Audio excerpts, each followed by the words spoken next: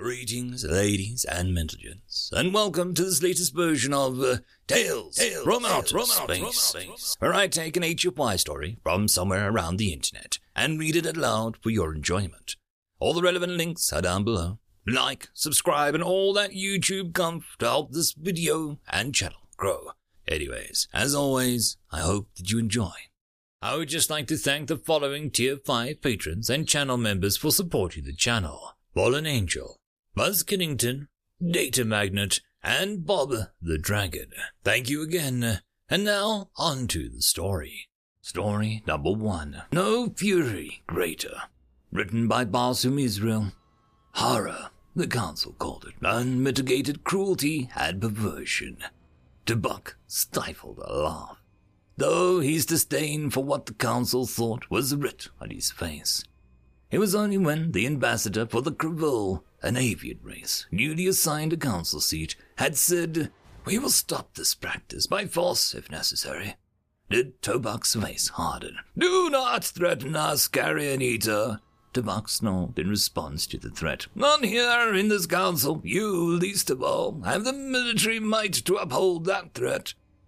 T.F.O.S spun at his heel, staring at all the ambassadors in the face as he continued. "And whom amongst you no longer feed?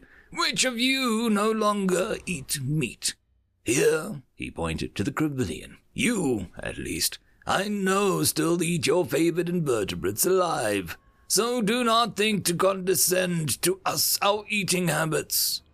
The Krivul ambassador jumped to his feet enraged. "Our food is not sentient. What you do is unacceptable."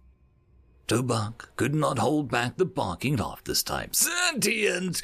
I would say the humans barely meet that criteria." "But they do meet it," the Krivul snapped, pointing at T.F.O.S. "And just because they do not travel the stars, this does not give you the right to steal their hatchlings, to consume their flesh while they're still alive. You are a monster." T.F.O.S lips drew back from his fangs at a snarl. "Never before have our race tasted flesh so sweet. The pups, the children they breed are so tender, so tasty that words fail to describe. And their fear has ripped their flesh from them. Their fear bastes the meat in ways that you cannot imagine." Here, a trail of dew fell from T.F.O.S's canine jaws and hit the floor. His eyes had rolled back in his head at the mere memory of his last feast. A small, curly-haired female of 8 summers. Oh, how she screamed as he gnawed morsel after morsel from her bones. Seeming to realize that he was still before the council, he snapped out of his daydream. "Anyway," he continued gruffly, "we will not stop. We will not allow others to stop us." Here he paused for effect. "And we will destroy any who attempt to hinder us in any way." T.F.O.S began to leave the assembly, dramatically looking back at the Krivillian as he strode for the exit, when a soft voice stopped him. "T.F.O.S, please grace us with your presence for a few moments more. You may need to hear this." T.F.O.S heckles rose. Of all the council, the tree people of Madar 5 were the worst. Always, with the peace will find a way, and no one's truly alone garbage that they spewed. It was enough to make him willing to gnaw his own leg off to get away from them. But as she was a council leader, T.F.O.S knew his diplomatic duty and stopped his aggress, and turned to face the council once again. "This matter is already, as we speak, rectifying itself," she said sweetly, her voice like droplets on a pond. "We decided to help the humans navigate the stars, and hope to assign them a seat on this very council." The council erupted in chaos. Never before had any race of sentients been helped to leave their world. It was unheard of. T.F.O.S snarled in fury. "By what right? We were not made aware of the council voting on this matter. Our voice had no right to be heard." Other council members also added to the chorus. No one, it seemed, was aware of this. The Madarian held up her hand for silence, and as soon as she got it, she continued. The council did not vote on this matter because we were afraid the council may not act on it. She said softly, this action was taken by my people, and my people only. We contacted the humans of planet Earth and informed them of what was happening to their young. Tobek's jaws dropped open in stunned silence. It appears they were well aware that their children were being taken, and they did not know by whom or why, she continued. When we showed them the pictograph videos of Ambassador Tobek's race and their eating habits. Her soft voice trailed off. It appears, she said, even softer than before, so that the council members had to increase the volume at the podiums. Humans form a very deep bond with the young, deeper than even my race does. Here she stood to a full 8 feet of height, and pointed her thin, nimble fingers at Tobek and damnation. And you, Tobek, you and your race flaunted your perversion, your pompous air of superiority in front of us. Her voice needed no artificial increase to be heard now. She was furious. No one in the council had ever seen or even heard of a Mandarian losing their temper, much less one raging at a fellow council member like she was doing now. If you dared kill the younglings of a sentient species, that would be abhorrible enough.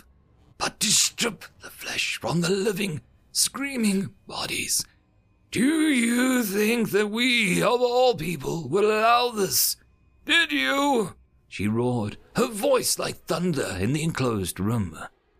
She sat back down, glaring at Tobek. We gave the humans the technology we have. All of it, she said, trying to regain her composure. But that would not be fast enough for what the humans asked of us. So we gave them 3 shuttles, each big enough to hold 100 humans.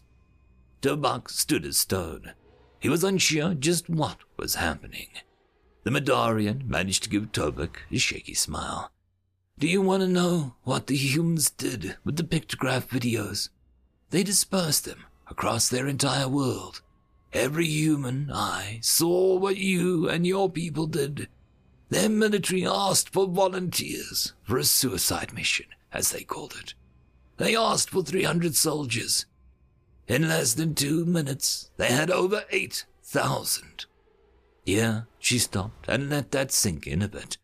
2 minutes, 8,000 volunteers. I heard many more tried, but they stopped accepting volunteers after 2 minutes. Tobek snarled. Do you think that this makes any difference? We will take that human world and turn it into our own personal larder. In response, the Madarian just gave a soft laugh. Oh, Tobek, she said, shaking her head softly, you will do no such thing. The humans are under our protection. Not that they need it seems. Do you know what is transpiring on your home world as we speak? Tobek's tail began to droop. What exactly was going on here? Smiling, the Madarian activated the view screen. The 300 human volunteers landed on your homeworld over an hour ago. We tried to stop them, to beg them not to throw away their lives, but they were insistent on sending a message to your people. Her eyes drifted to the view screen above her, which was broadcasting the news from Tobek's homeworld. Consider the message sent. Tobek stared at the screen. Videos of a large bipedal human warriors cycling their weapons, laying low anything that dared cross their vision. What froze his blood is that the humans had somehow been able to incapacitate his people. He saw one of his warriors running to engage the human, who simply blew in a short metal rod that was in his mouth, and Tobek watched as his warrior dropped his weapon, slammed his claws into his ears, and fell to his knees. The human simply walked up to it, still blowing in that strange device, kicked him over, and stomped on his head until the twitching stopped. "What is this?" Novak said, stunned. He whirled on the Madarian, roaring, "This is your doing!" In reply, she simply took a small metal rod from the folds of her robe. "This is a souvenir from Earth.